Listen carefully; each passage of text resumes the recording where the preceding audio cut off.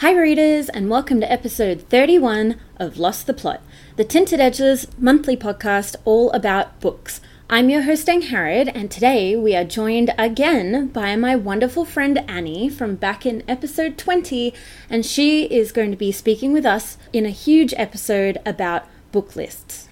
You were sitting there with a torch with, bugs dive bombing your head.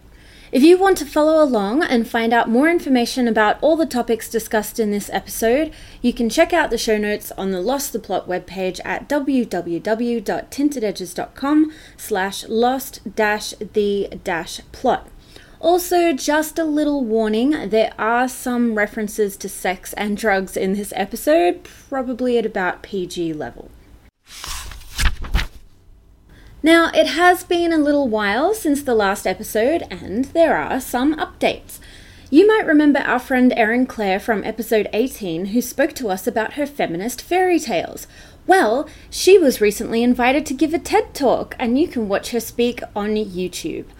One of my favourite things to talk about is, of course, street libraries, and there are now over 1,000 street libraries registered with Street Library Australia.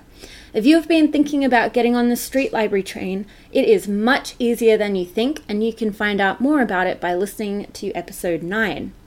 And I actually decked out our street library for Christmas after hearing a great idea from the Canberra Little Street Library page to wrap up all of the books in wrapping paper so they were like little presents. And then I set up some Christmas lights and we were ready to roll. It looked so cute. I was also really excited to host a Yola Bockaflod party. Now, I had my first crack at Yola Bockaflod last year, which is an Icelandic tradition that means Christmas book flood, where people exchange books on Christmas Eve.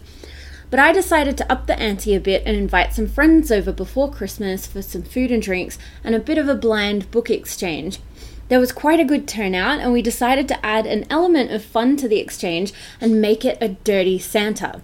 If you haven't played Dirty Santa, it's essentially like Kris Kringle, where everybody brings a gift, pulls a number out of the hat, number 1 picks a book and opens it, and then number 2 has the choice to steal number 1's book or open a new book. It's great fun, and I am definitely thinking of doing this as an annual thing. Unfortunately, since the last episode, there hasn't been much Books for the World news, but there was a bit of a flurry of end-of-year book awards. The University of Canberra has named its 2019 Book of the Year, The Natural Way of Things by Charlotte Wood. Since 2012, the UC has had a policy that every first-year student receives a copy of the Book of the Year as their required reading. And again, they've picked one that I have already read. Though last year was apparently Do Androids Dream of Electric Sheep, and I must confess I have not read that one yet. In another Canberra accolade, the 2018 ACT Book of the Year was announced, and the winner was Dancing Home by Canberra-based Barkindji man Paul Collis. The book has been described as Koori Noir and is about 2 drug-addicted Aboriginal men who have been recently released from prison. And I am so intrigued by this book, and I cannot wait to read it.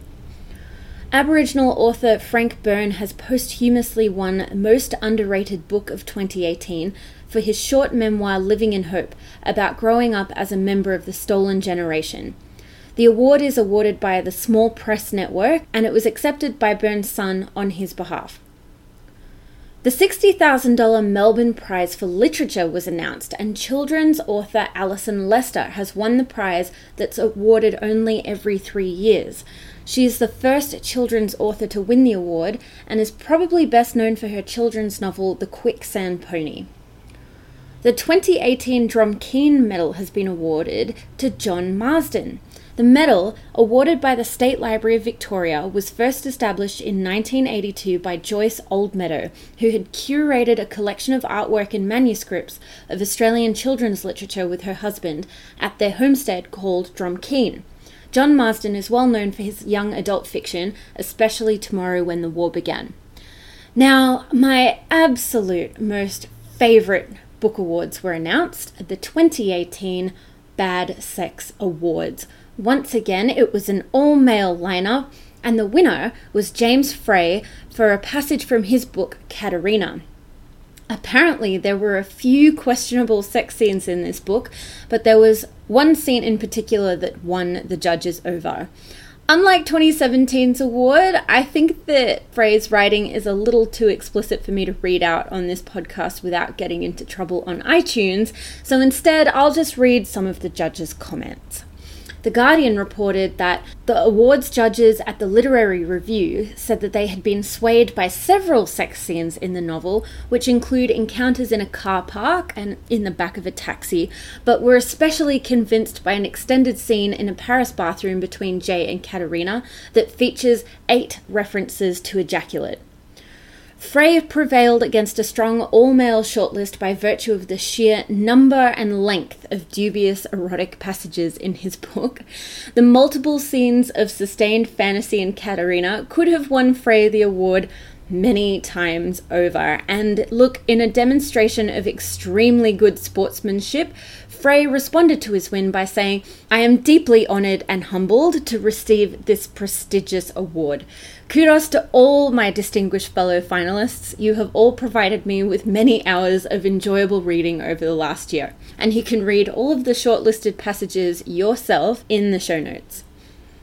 Okay, so not much in terms of book discoveries this month, but the National Library of Australia has put on display what is considered to be by some the world's oldest novel. The book is called Orinoco by Afra Ben, the first known female professional writer, and was published in 1688.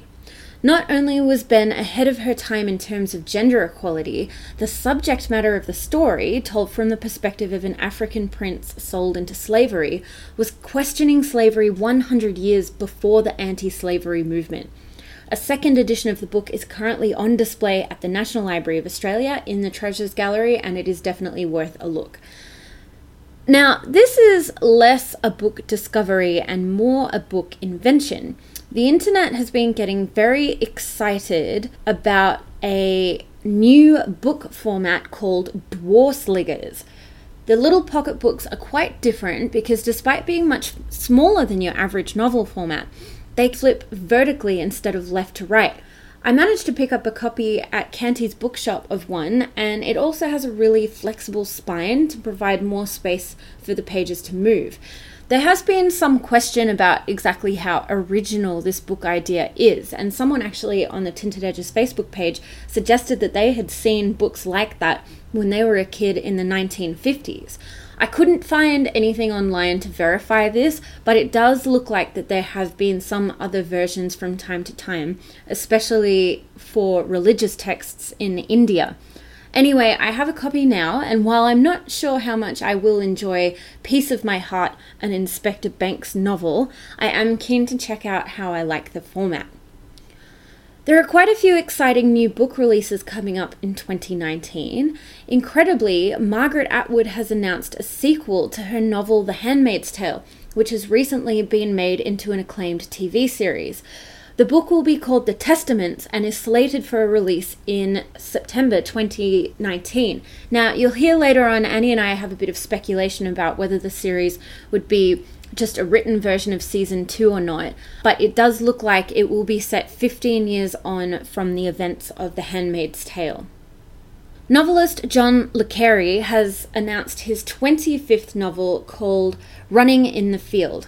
The book will be set in London, and the 87-year-old author will be tackling the division and rage at the heart of the modern world. The Age has published an intriguing list of books coming out in 2019, and there are some pretty exciting ones on there, especially by Aussie authors. Author of The Slap, Christos Tsiolkas, has a new novel coming out called Damascus, looking at the founding of the Christian Church. Aboriginal author Tara June Winch has a novel called The Yield coming out about a character who returns to Australia for her grandfather's funeral and finds a dictionary he compiled of the language he was forbidden to speak as a child. Graham Simpson is releasing the finale to his Rosie trilogy featuring the inimitable Don Tillman as he takes on parenting. Kate Forsyth, Melina Marchetta and Nikki Jamel all have books coming out as well. Internationally, Ian McEwan, Jeanette Winterson and Mark Haddon all have books coming out, and I am so excited to hear that Joanne Harris is revisiting her Chocolat series with a 4th book called The Strawberry Thief.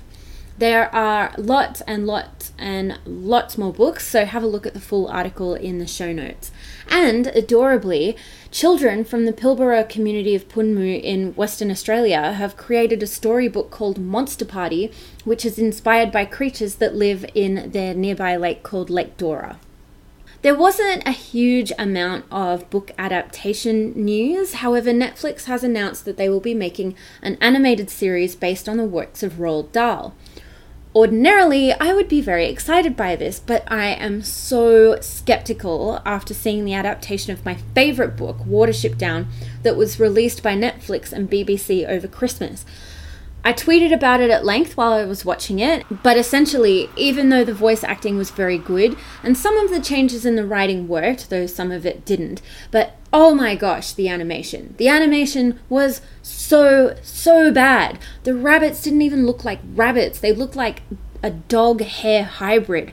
And the semi-realistic animation style, it just looked so clunky. The whole thing was like the animators had never even seen a rabbit or heard anything about rabbit movement or rabbit behavior. And it was so disappointing because Richard Adams had used a lot of information about rabbit behavior to inspire his novel.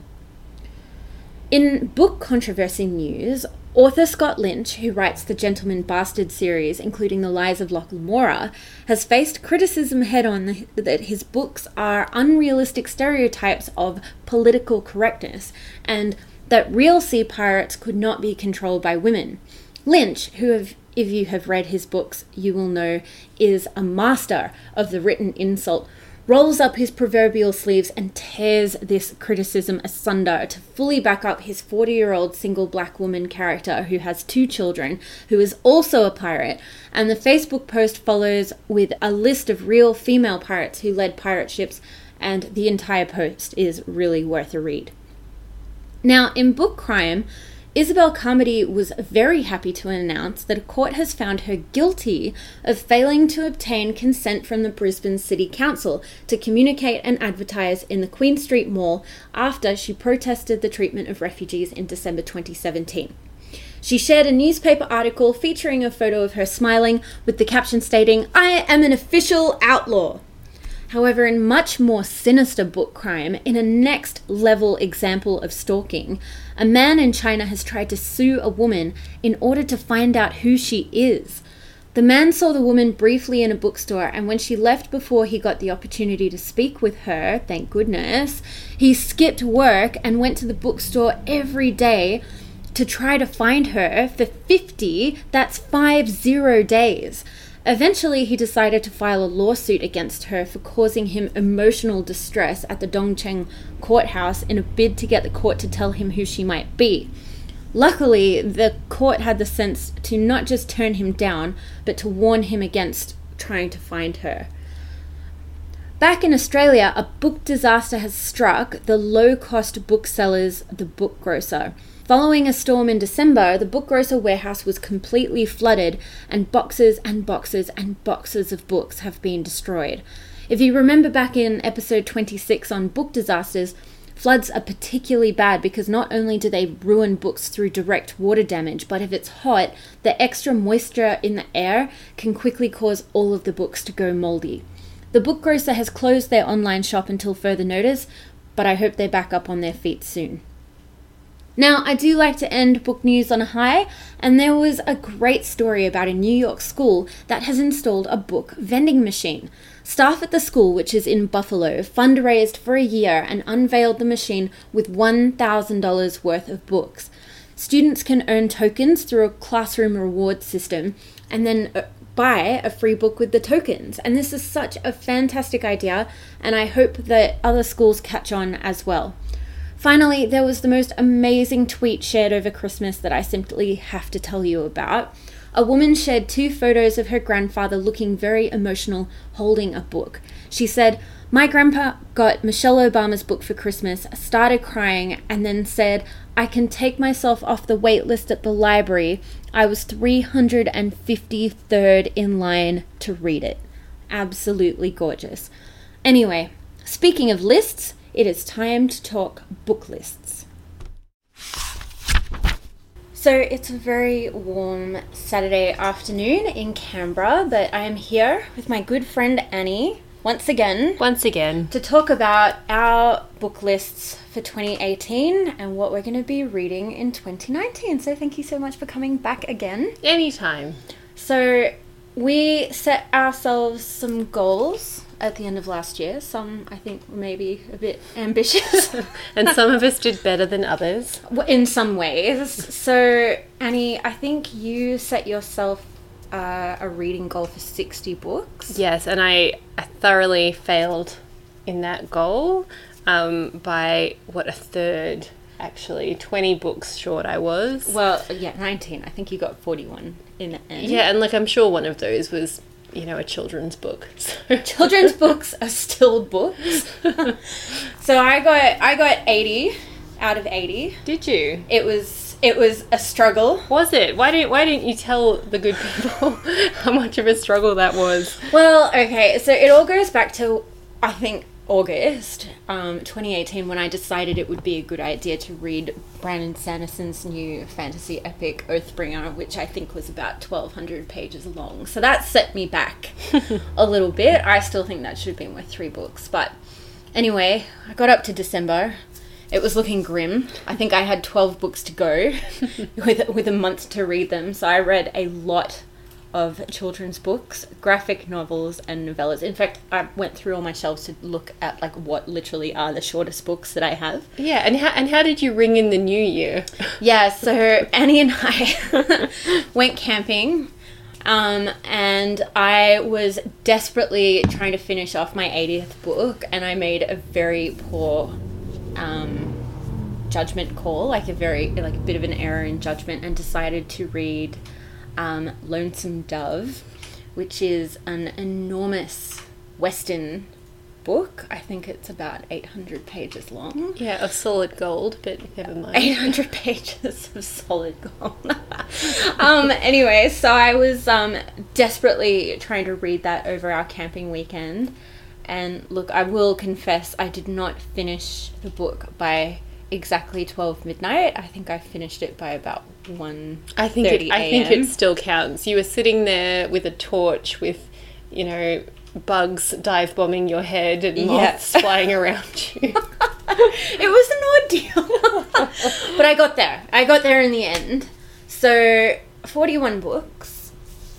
Which was your favourite of those books? You may have more than one favourite. So my favourite is a twofer favourite. Yeah. So I read the Robin Hobb, the Live Ship Traders series this year, and I read all 3 of them, and the first 2 were both solid 5s out of 5s, and they were the only books this year that I gave 5 stars. Oh, are they both by Robin Hobb? They're both by... So The Ship of Magic is book 1, and The Mad Ship is book 2, and they are both stellar. So here's me just thinking you had a thing for ships. Well, I do have a thing for ships and seafaring, and they're all very seafaring, and they're just incredible, and I love them, but...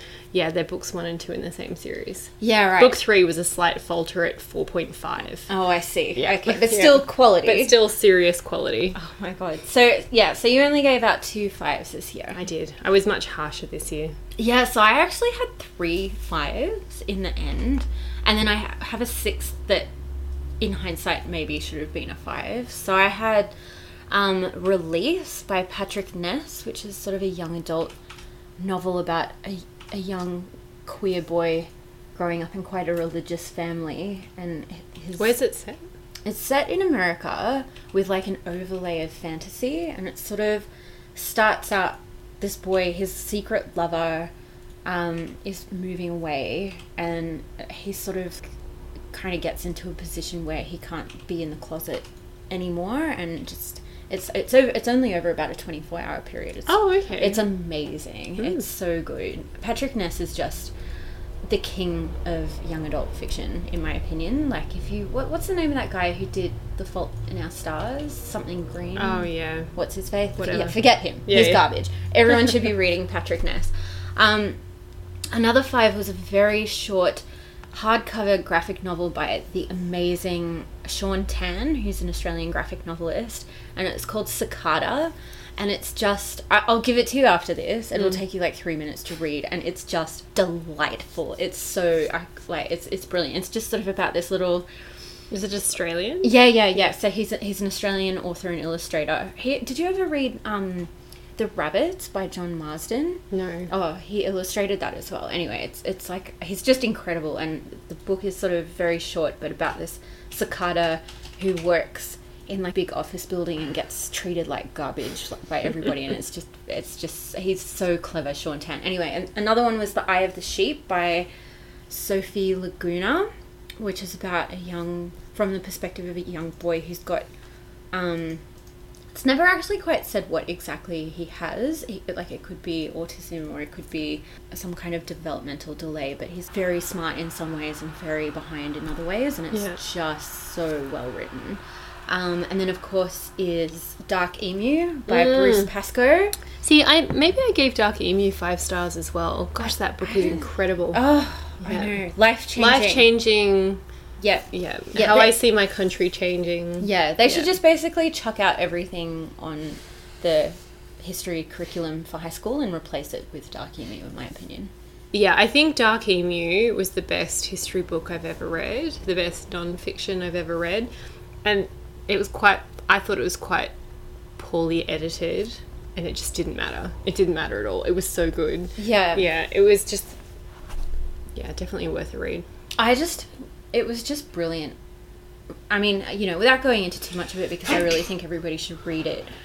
There's this part where he's sort of talking about, I guess, native grains that Aboriginal people use to make bread. And, like, one of them is kangaroo grass. And where I grew up in Victoria, our entire property was covered in kangaroo grass, and people used to talk about how great it was as a crop for sheep and cattle and whatever. But, like, it just boggles the mind that it's actually, like, a food crop. And, and you'd never seen it that way. People just had no idea because everyone had just kind of intentionally forgotten how the land used to be used. The thing that stayed with me the most, I think, from Dark Emu was there's a comment in it somewhere about how, Australia wasn't wilderness, it was cultivated, and it was cultivated like a garden, and the idea of seeing the whole continent as a garden, so it's not kept like fields or pasture land, it's kept like this. And I sort of look outside and you see the bushland and you think about it like a garden. It was it changed. It was completely life altering. Well, and I think that as Westerners, I think we just have a really rigid idea of what gardens look like. I was in Indonesia a few years ago, and a friend of a friend invited us to come stay at his family's house, and he took us to his garden, which he called a garden, and through my eyes it just looked like jungle. But like it looked like that because they they had like sort of big plants and then medium-sized plants and small plants, and they were all interspersed with each other, sort of like, I guess, how you have canopies in a rainforest, and everything that they were growing grew edible stuff. But because it didn't look like an English garden, with neat rows and stuff, it worked for how the plants work.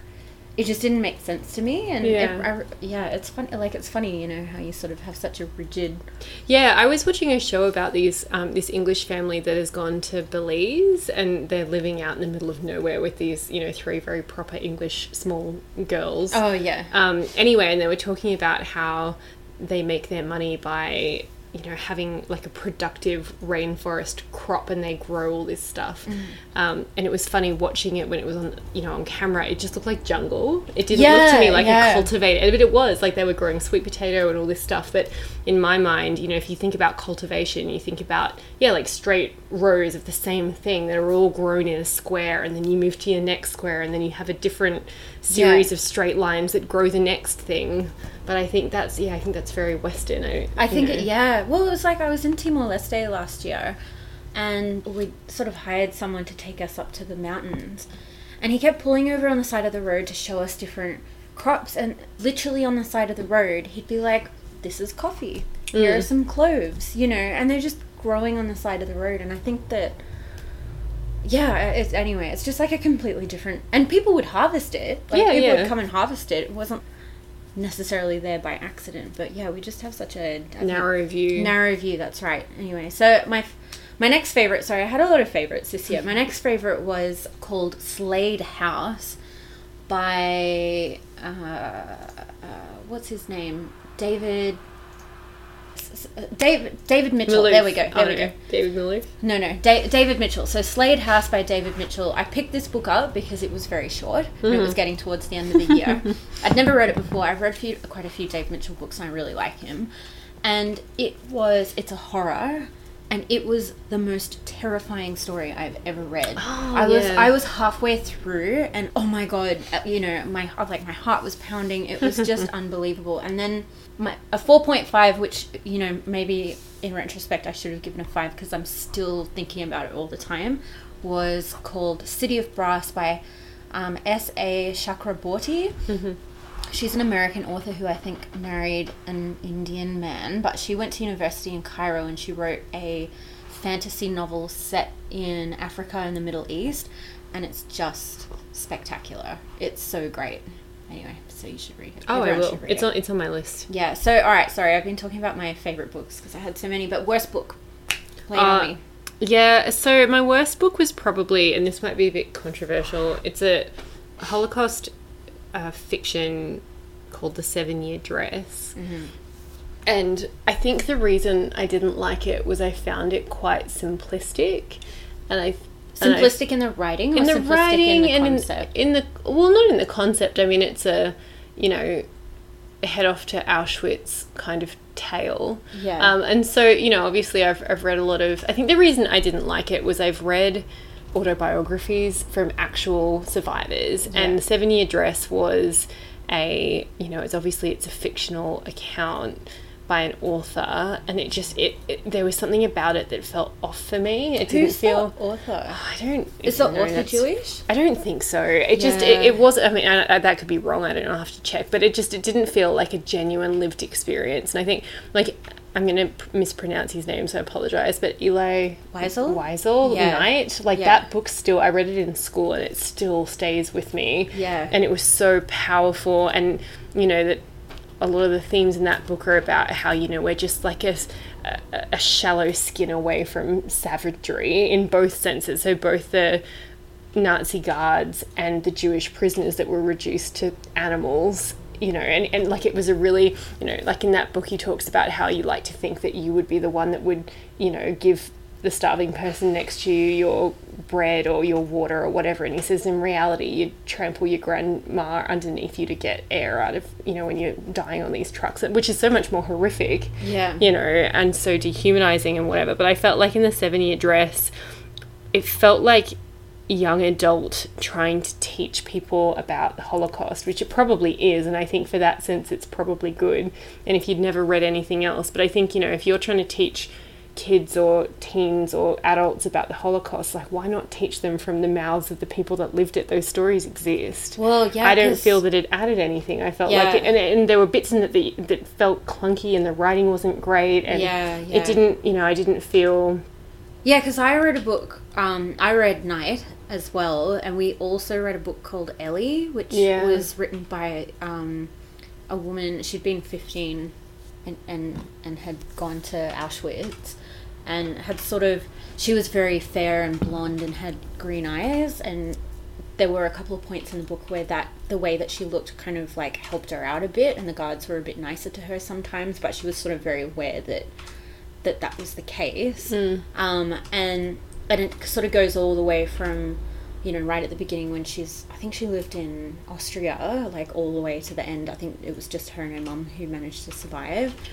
And I remember her writing about towards the end, they just weren't even giving them food. They boiled water and put cut up pieces of fabric and sticks and stuff, and were feeding them that, and they would just eat that because that was literally all that was there. And you're right, or that book, the graphic novel Mouse. Oh, see, now that is an incredible book. See, I feel like there's so many other narratives out there that are they're so much more powerful.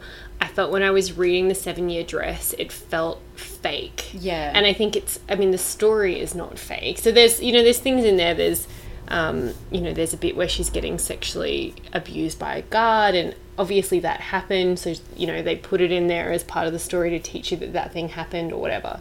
Yeah. But I think it just didn't feel... She tried to cram her character into as many situations as possible to be like, look, this thing happened, this thing also happened, this thing happened as well. Yeah. Let's make my character go through the entire gamut of Holocaust experiences to try and, I don't know, legitimize the storytelling, I suppose. And I just, I don't know, I feel like when you read accounts that are written by survivors and you've read a few of them, it just, it felt, it was off. And I think, and a lot of people really like it. And, you know, I think it wasn't, you know, it's not a bad book to read, but I think there are other options that are...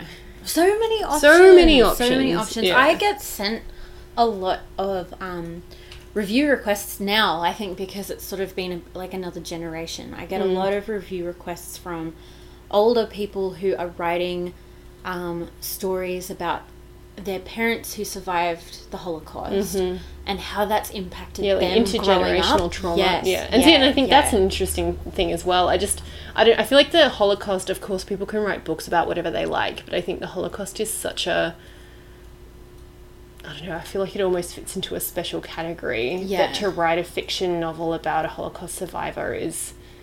like, these people are still around, you know, and particularly when it feels a bit gimmicky. Like, and are they taking up airtime? Well, they are taking up airtime, you know. Why, like, if I had it, you know, if you were teaching kids about it, why give them that? Why not give them the true story? Yeah. Or somebody's true story, somebody's lived experience. I don't know. Maybe people think it's like the true stories are too full on, or, you know. That book was pretty full. Well, then what's the point of it? What's the point of it? I don't know. That's what I felt. I felt like, why are you telling this story? Yeah. You know, it's like if I wrote a story about, you know, a stolen generation survivor. Yeah. Like, who am I to tell that story? Yeah. And why should you read my story about that instead of the story of someone who actually lived that? Yeah, like reading Rabbit Proof Fence. Yeah, or like, you know, whatever. Yeah. Anyway, that was my least favourite book. Yeah, so I probably won't talk about all of my least favourite books because it just, you know, some of them were review requests, and I do have a bit of a policy to try and be a bit kind, especially when self-published authors contact me and ask me to read their books. Yeah. Honest but kind. But anyway, I think probably one that I picked up myself that really annoyed me was a historical fiction novel called Into the World. And I felt bad because I'd sort of won the book in this contest, and we'd gotten like a whole bunch of books, and it was kind of like I got like 10 books and stuff to run a book club with. And so we did it in one of my book clubs, but it was just so annoying. So the story idea was really interesting. So basically the book is about this woman who joins a French sailing expedition and is on this ship that ends up being like the first ship to circumnavigate Australia, like all the way around, I think is correct. Anyway, but she joins this ship and dresses up as a man and pretends to be a man like the entire time she's on the ship. So you think that and people talk about her in their journals and stuff, so there's like a little bit about her, and it seemed pretty clear that at least some people knew that she was a woman, but pretended they didn't know. So this person existed. Real person. So there's quite a bit of source material to draw on. Mm-hmm. And she apparently got into a duel with somebody, and like, you know, it wasn't all smooth sailing, but pun intended. But the author, her writing was fine. You know, the author is like a biologist, and part of the purpose of the journey had been to collect botanical samples from the continent, and so it was like in the 1700s, so it's like a little bit after. And the French Revolution happens right in the middle of the voyage, right? So they leave 1790s. Yeah, so they leave. France is sort of whatever, and then at the end of the journey, I don't know, like the king's being killed or something. Like, it's just, but so there's heaps of interesting stuff to talk about. And I think that the author drew out the interesting stuff, but the two things that just ruined the book for me was that here you've got a woman who's got the gumption to pretend that she's a man and become a sailor on, you know, this journey to an unknown land for years. They were gone for like 2 years or something. And the entire book, the author wrote her as she was this really timid, unsure, oh God, am I doing the right thing? Have I made a mistake? She'll leave you the kind of person who changes your name and like pretends to be a man, and you're committed. You're in it for the long haul, you know? Yeah, the kind and I of guess that person wouldn't who be gets... covered in the source material, so that was a choice. That was a choice. And yeah, and if you're the kind of person who gets into an argument and suggests you get into a duel, doesn't sound like you're a particularly shy, retiring woman. It sounds like you're an absolute force to be reckoned with. So that really annoyed me. I thought that the character, and she's just so unsure all the time, and so much of the book is her just being like, oh, should I do this? Should I do that? Oh, I don't know. I don't. It just didn't really align with who the woman must have been like in real life. Yeah. And then the other thing that really annoyed me is she completely changed the ending.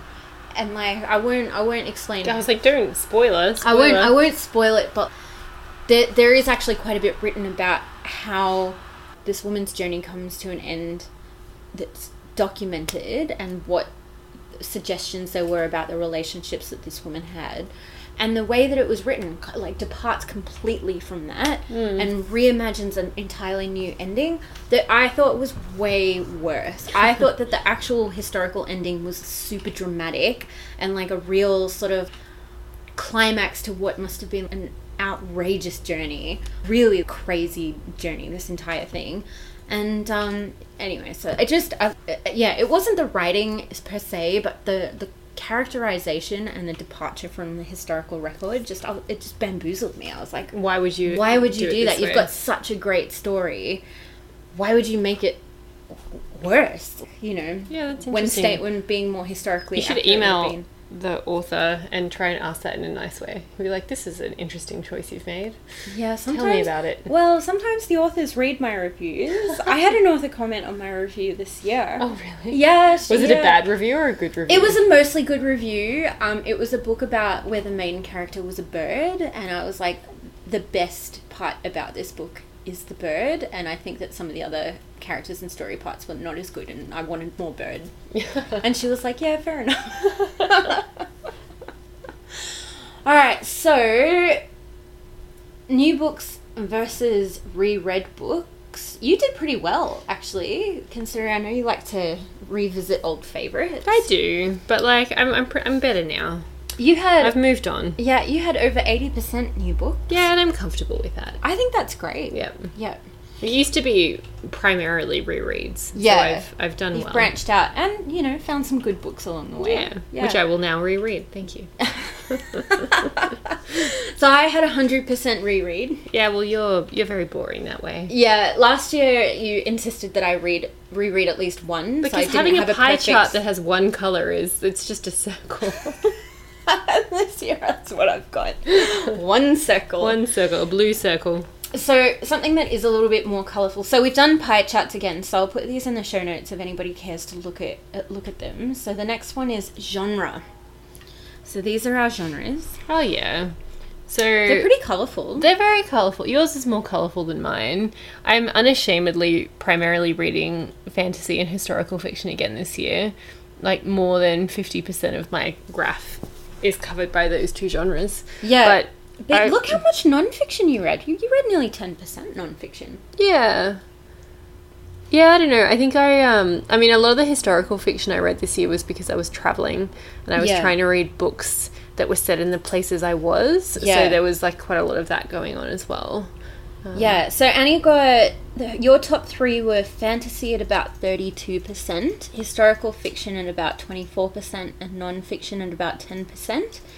My top three were fantasy at about 14%, historical and general fiction were both 10% each. And then I think I had, like... Everything else is pretty spread out. I think, like, graphic novel was 6%, memoir was 6%. But I've got... Like, I read a lot of, like, horror, romance, children's, young adult, short stories, poetry. Yeah, very scattered. Yeah, quite diverse this year. Yeah, I was not diverse.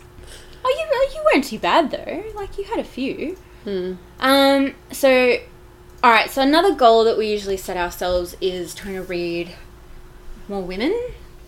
You did well. Oh, that's me. That's you. Okay. It's like I did well. You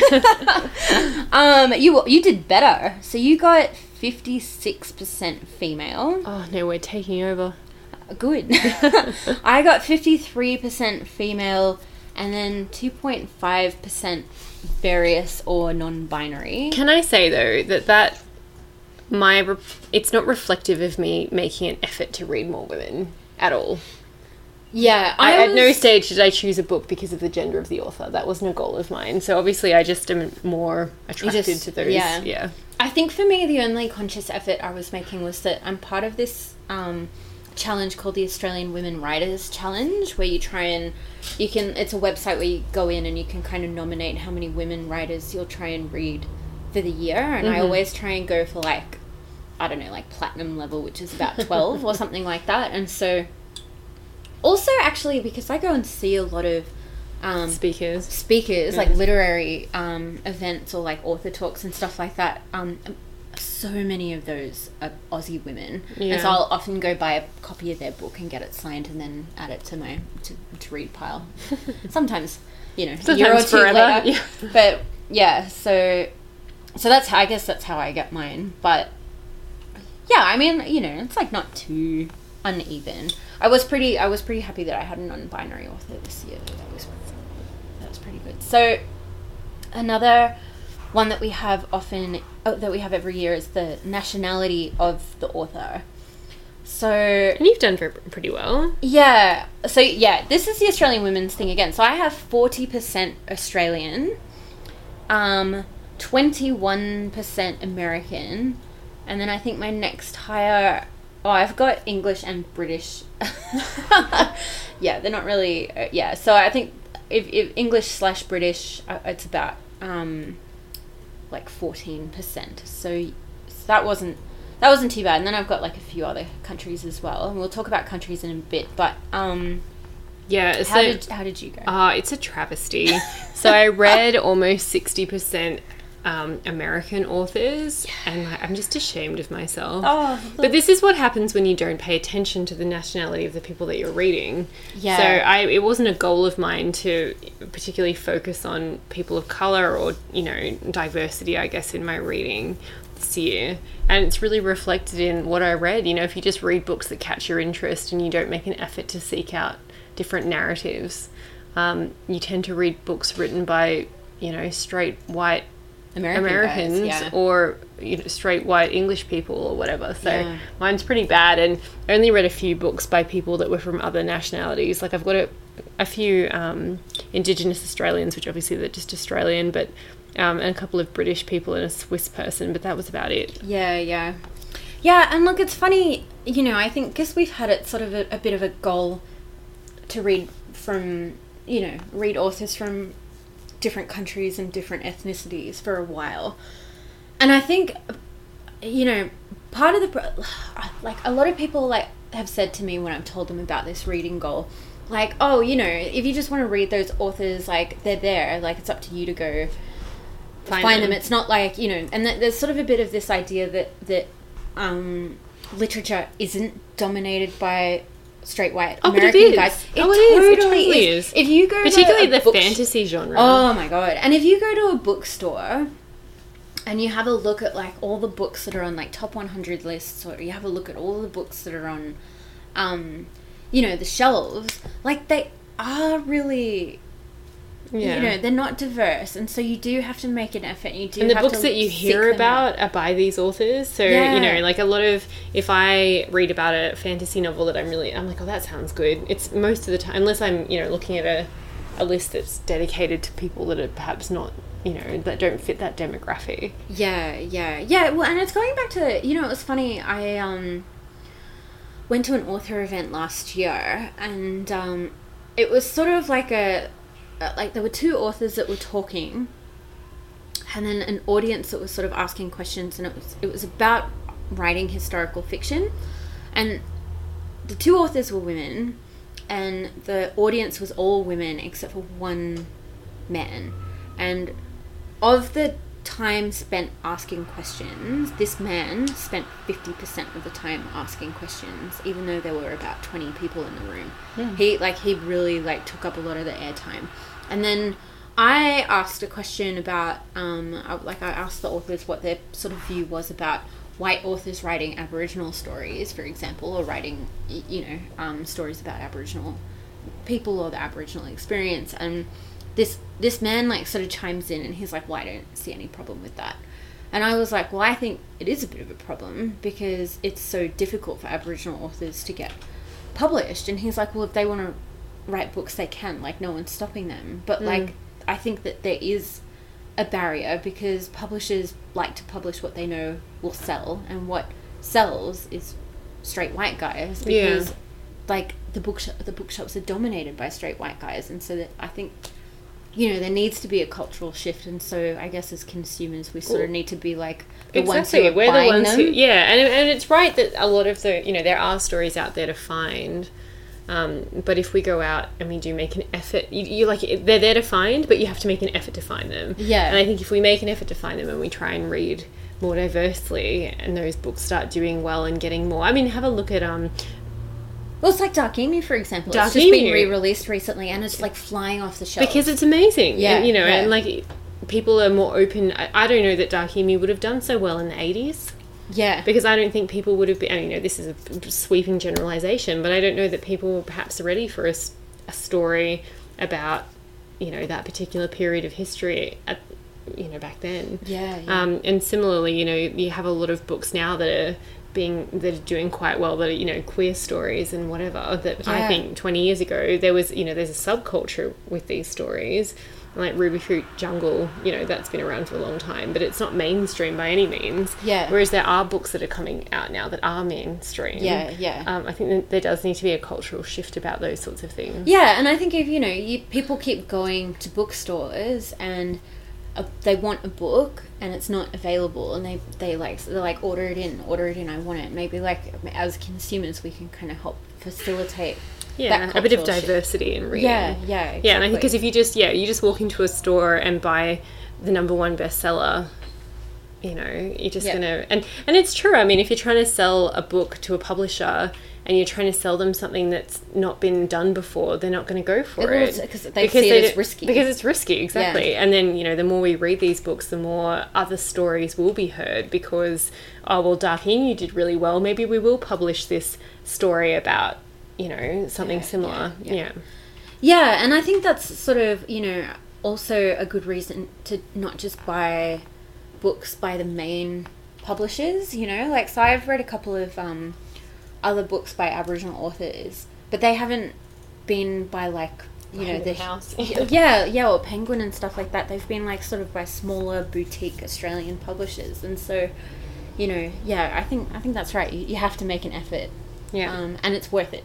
Because some of these books are amazing. They are amazing, and it's worth it for the books that are there now, and it's worth it for the books that will get published later because of shifting cultural attitudes towards what we consume. Yeah, exactly. So, all right, I guess the next part is ethnicity. Yeah. So I have an annual goal of trying to read about 25% books by people of colour. And I also try and read books that are written in languages other than English that have been translated. And so, I mean, if you take all of the books that were POC and LOTE together, I just got 25%. But if you kind of break them down into components, I wasn't successful. Yeah. So I think that's definitely an area, like I said, that you just have to keep on trying, keep improving. How did you go? Oh, appallingly. Yeah. So I read 92%, almost 93% white. So that's going to be a goal of mine next year. Yeah. Or this year, sorry. So I want to read at least 30%. Yeah. I'm going to make a big effort to read more diversely, I guess, following on from what we were just talking about. Yeah. Yeah, and so another area that we try and read a bit more diversely in, which did we start this last year or the year before? I think the year before. Yeah, because this is our 4th year of keeping track of our books. Yeah. Fourth completed year. Fourth so this completed year. So this year is our 5th year. God, that's pretty good, isn't it? Look at all the data that we're collecting. So the next category is queer content, and so we try and keep track of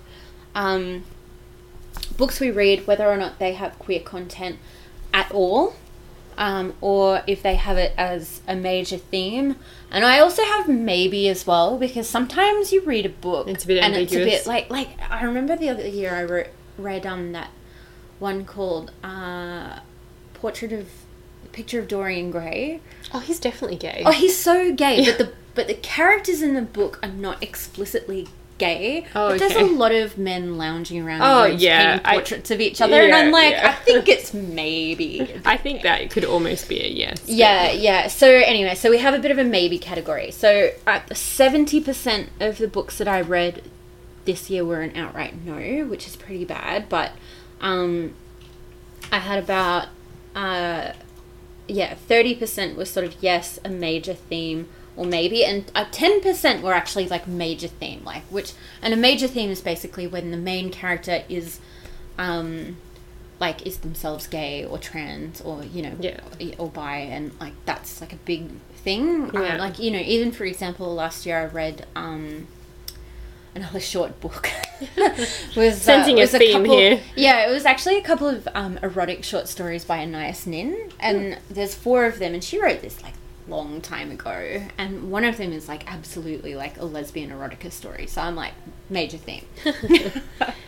And how about you? You actually got more in total than me. Yeah, I read, so I only had 60% that was no. I had quite a lot that was yes, but not very many that it was a major theme. And again, I wasn't really seeking those stories out this year. I read one called The Miseducation of Cameron Post, which is a movie now, I think, which I'd like to see the movie. The story was quite good, and I bought it at an independent bookstore in Portland, which takes up an entire city block. I think it's called Powell's bookstore. Sounds amazing. Oh, it's so it's the biggest independent bookstore in the Southern Hemisphere. It's enormous. How did I not go there? How did you not go I there? don't Were you in know. Portland? Yeah. Oh God, you're an embarrassment.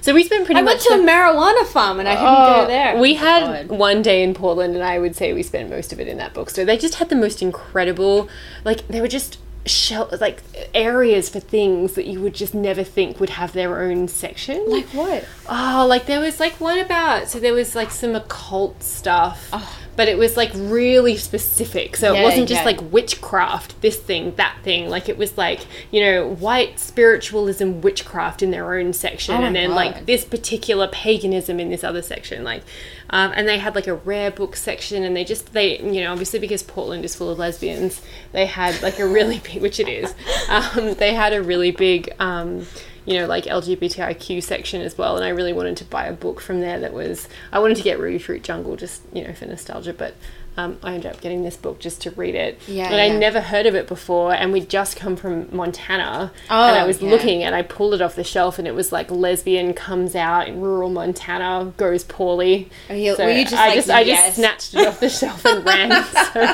So it was excellent. great for a travel book set, particularly because when we'd been in Montana, my partner and I had spent a lot of time talking about how horrific it would be to grow up as a baby dyke in some of these towns that we were driving through. So it was a really great story to read where we were when I read it. Because Montana's really funny. Like some towns are really liberal, very liberal. Some Some of them- towns are like so conservative. Yeah, and we were in a town that was, like a neo-Nazi hotbed, apologies to Montanans, but some of the towns were amazing that we went through. But one of them, we felt unsafe the whole time we were there, and had to pretend that we were sisters. So, dear. You guys sisters? Yep, definitely. Whatever you want. Absolutely. So anyway, so that was probably, I think that may have been the only book I read that it was a major theme. So it was a good one, but it wasn't a thing that I was seeking out this year.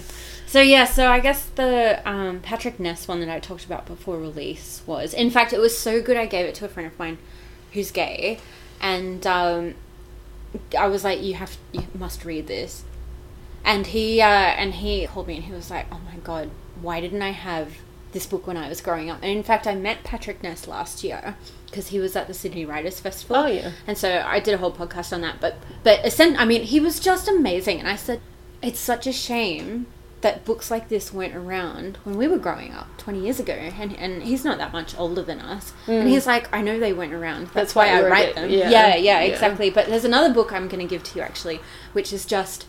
oh, so good. And this was actually a review request, and not all my review requests are that good, and I haven't reviewed this one as yet, but it's called River Queens, and it's about this gay couple and their Dalmatian. I'm sold already. Oh, Yeah. and they buy a boat. Oh, yes. And they do it up. Oh, talk to And me. the boat is very old. Oh, yeah. And they decide Have to you go. read it? Yes, I've read it. Yeah. Yeah. And so they go on this like sort of trip like down sort of the Mississippi Oh, and stuff God, like I'm that. sold. Yeah. And like stop at all of the places with all of these other people who are on, taking their boats out. It's just, it's so. That combines It's my so love of great. seafaring with my love of like LGBT. Oh my god, you will just wet yourself. Yeah, and the other thing, my favorite thing about this book is that basically sort of no one really ever talks about the fact that they're gay, but they're always like, that's a pretty boat.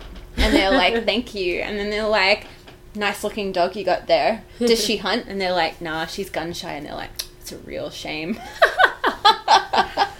It's so good.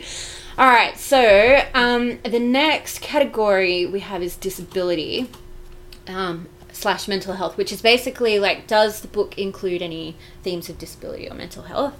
And again, like last year, I sort of found that without trying too hard, quite a lot of books do include stuff about disability and mental health. Yeah. So I got 50% exactly no, and I got 50% exactly yes, with about 30-something% as a just normal yes, and then about 15% as it being a major theme. Yeah. And then you had, and in fact, actually another one of my favorites, The Eye of the Sheep. Like that was a major theme one.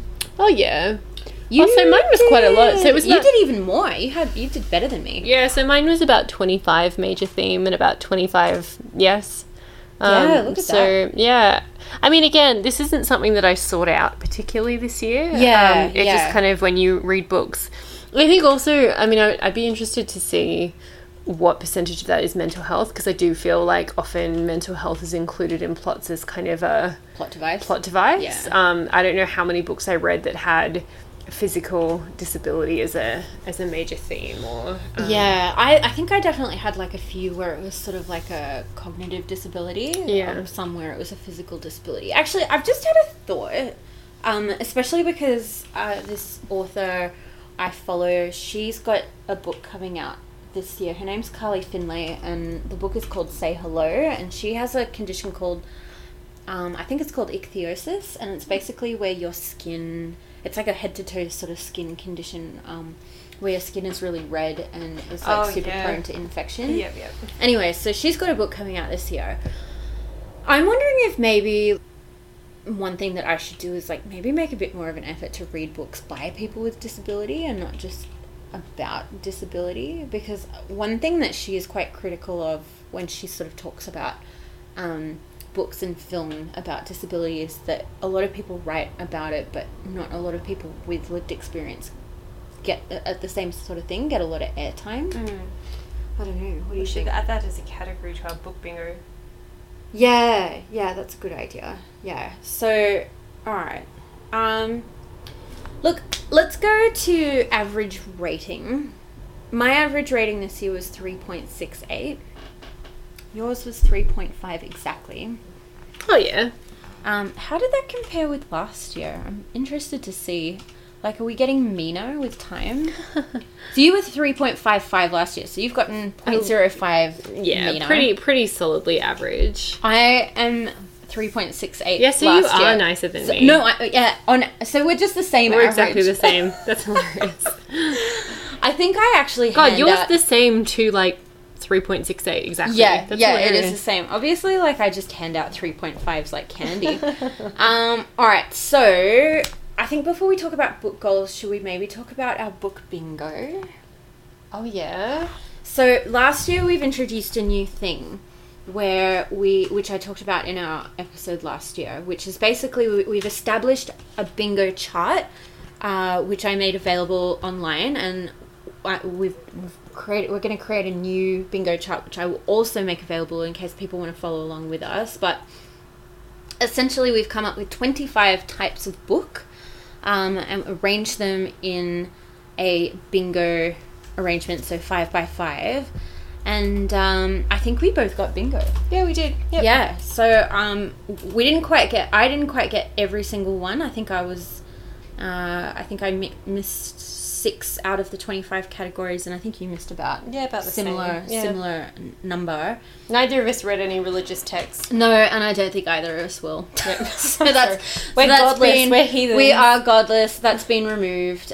We won't be revisiting that category next year. Oh, look, to be perfectly frank, I just could not think of a way to read a religious text and then review it in a way that wasn't. I did start reading the Bible very briefly. Well, that's very impressive.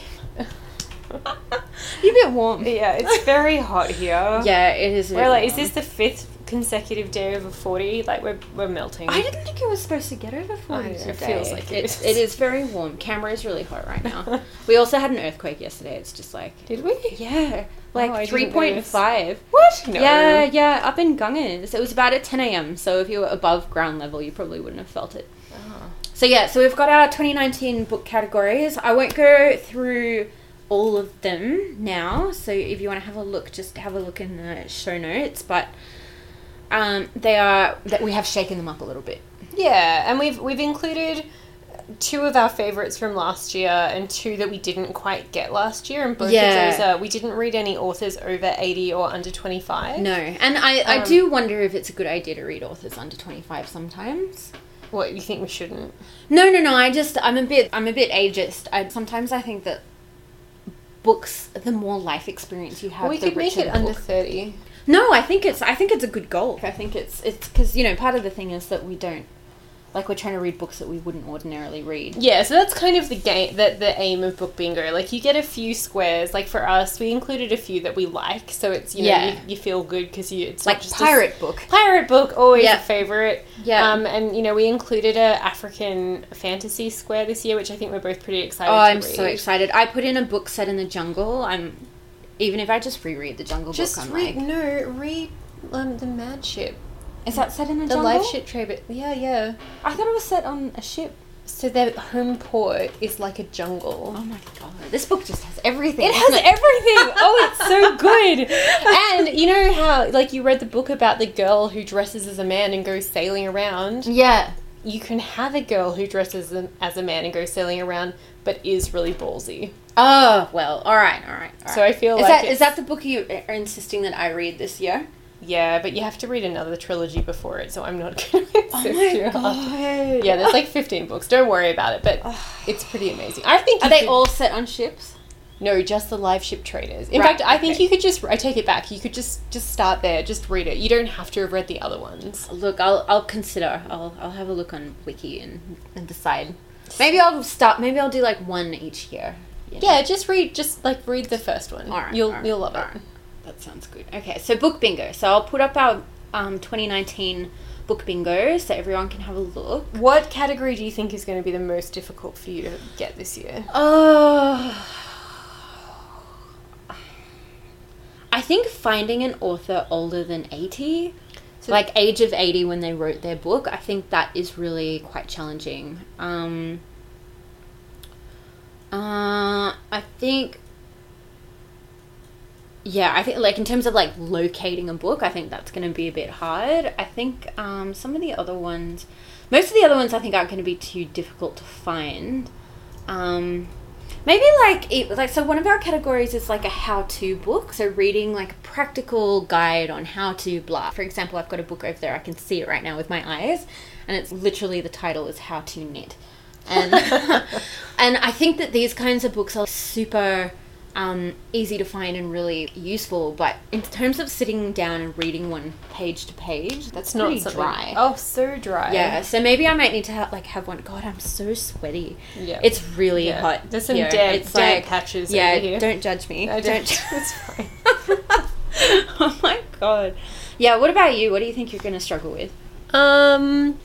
Yeah, I think maybe I'm not very into sci-fi. Yeah. In fact, I would say I hate sci-fi.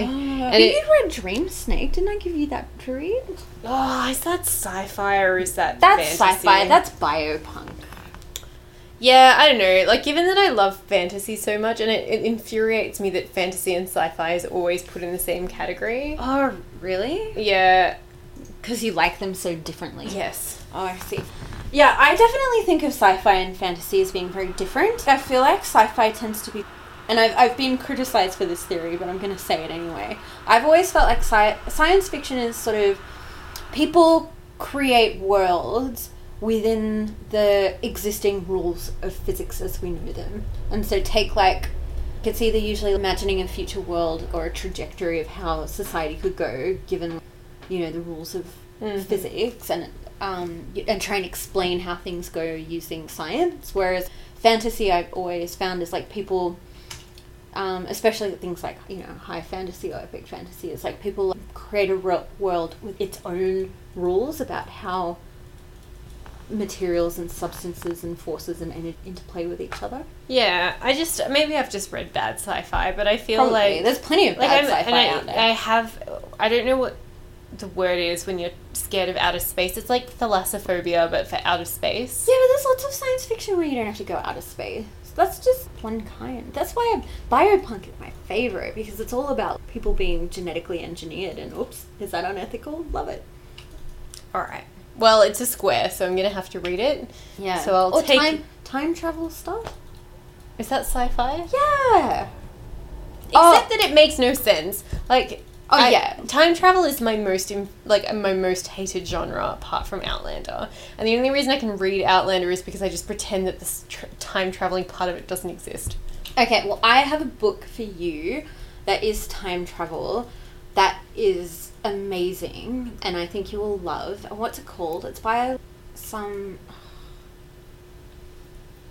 I'll think of it in a second, but basically the premise is that someone gets sent back in time to during the plague in medieval times. I'm sold. Yeah, right. Yeah, you'll love it. I love the plague. And that's science, and it's science fiction. But see, again, I'll read it by... by pretending that, like, really I'm reading historical fiction. Well, yeah, exactly. Yeah. Yeah, you'll love it. It's so grim. Alright. Okay, so then what else have we got? All right, so 2018 goals.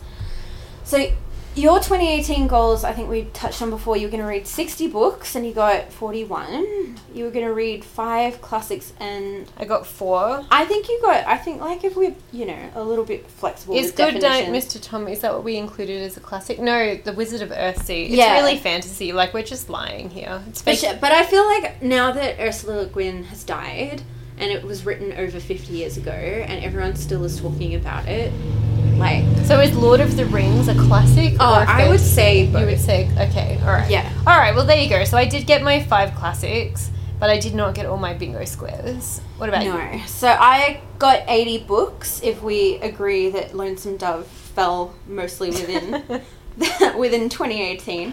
I did get more women than men. If you include languages other than English, and people of colour together, I did get 25%. No, that does not count. That clearly says 25 POC. Okay, alright, well then I did not get that goal. And then a book from every continent I also did not get. No, but that's an on... Oh, yeah. Yeah. Yeah, no, because I didn't get it because I didn't read any books from South America. Oh, no. Yeah, I read 2 from South America the year before, and I read none in 2018. So... Oh, can I steal a book from every continent? That's fun. Yeah. Yeah, alright, so let's put that for your 2019. God, You've got lots of goals. I got a lot of goals this year. Well, I just didn't really meet any of mine from last year, so I Alright. could just add more. I'm just typing. People can probably hear that on the podcast. Okay, so 2019 goals. Annie, what have you got? I'm going to do 52 books, which is 1 a week, and I'm already solidly behind. Yeah. That's fine. 30% not from the big 3, so that's not that's authors who are not Australian, American, or from the United Kingdom. Yeah. Because I did so appallingly with my diversity last year. Yeah. I want to get all my bingo squares this year if I can. I want to read 15% from authors who are people of colour, and a book from every continent. Yeah, I think that sounds very good. So I'm going to go the same as my previous year, because I think it has been really helpful for me to just kind of like make a bit of an effort. So 80 books, more women than men. I'm going to up my ante and try and have 33% books by either people of colour and or originally published in languages other than English. I want to get all my bingo squares, and I want to get a book from every continent. Now, so speaking of books from every continent, last year we introduced... God, how do you spell continent with a T? Continent. Last year we introduced a new thing, which was our maps. Oh, our maps. So we had a bit of a scratching ceremony, which actually sounds terrible when you say that, doesn't it? Which was not quite as romantic as I was expecting, because it was a bit stressful, like trying to find the correct size coin so you didn't accidentally scratch over the boundaries. Yeah, and also one of the maps is far less accurate than the other. Yes. Yeah, so I did find it a bit stressful because it is very hot, and we were sort of bent over the table trying to scratch out all of the different... Also, Canada is really big. Oh my god, Canada's so big, and some of the maps are a bit more accurate than others, and weirdly, like, some of the islands in Canada were coloured a different colour to the mainland in Canada, and I was like, are these different countries I don't know about? Like, my geography's not amazing, but I didn't think it was that bad. But we've got, like, a lot of land mass down now. So Canada, Australia, America, China, like, they all took India. A lot of time. India, yeah. But, I mean, it was good doing it, because I saw that I actually got quite a few books from Africa. So we decided to scratch 2017 and 18. We both had a few in Africa. I had quite a few in the Middle East. You had quite a few in sort of Southeast Asia and East Asia. Just realised I didn't scratch off Palestine. Oh, didn't you? Oh, yeah. Oh, you better do that. That's fine. Yeah. Yeah, I think it'll be good. We definitely need to read a Russian novel this year so that we can get all of Russia. Yeah. It really, like, took a lot more time than I was expecting. Alright, so I guess we're talking about book lists. Have you seen any good book lists floating around the internet that you think looked good? I saw Obama's list come out again. Oh, I did see a book list that was of... Because I do lurk about the fantasy subreddit on Reddit. And there was a book list that I tagged that was all fantasy written by women of colour. Oh, yes. And so I saw that and I was like, yes, I'm going to give that a crack. Yeah, that sounds good. I saw one...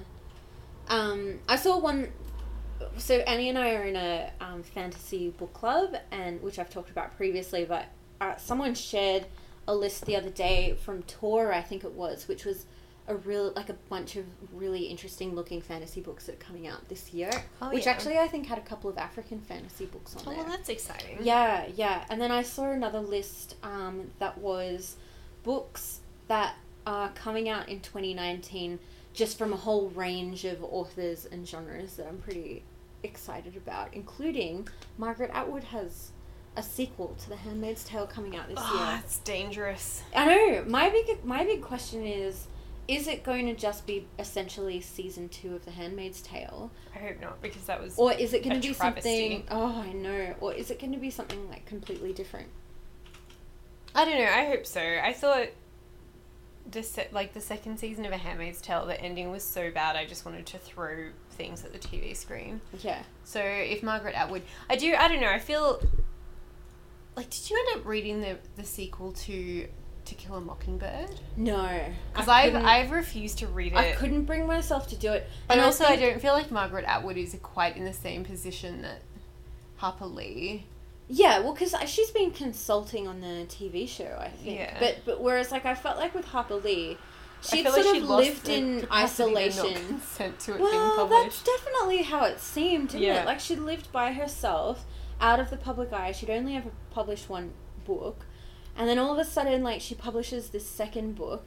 And then she dies within the year. Yeah. And it really sort of made, like, and also the book that was published, my understanding was that it was kind of, like, almost like a very early draft of To Kill a Mockingbird. Yeah, because I think she must have written it a million years ago, and then someone got their hands on it. Yeah. And she wasn't in a position to prevent them publishing it. Yeah. Yeah, I've refused to read it. Yeah, me too. I mean, that's a lot of, speculation, but that's where I'm at. It just seemed like the circumstances seemed very suspect to me.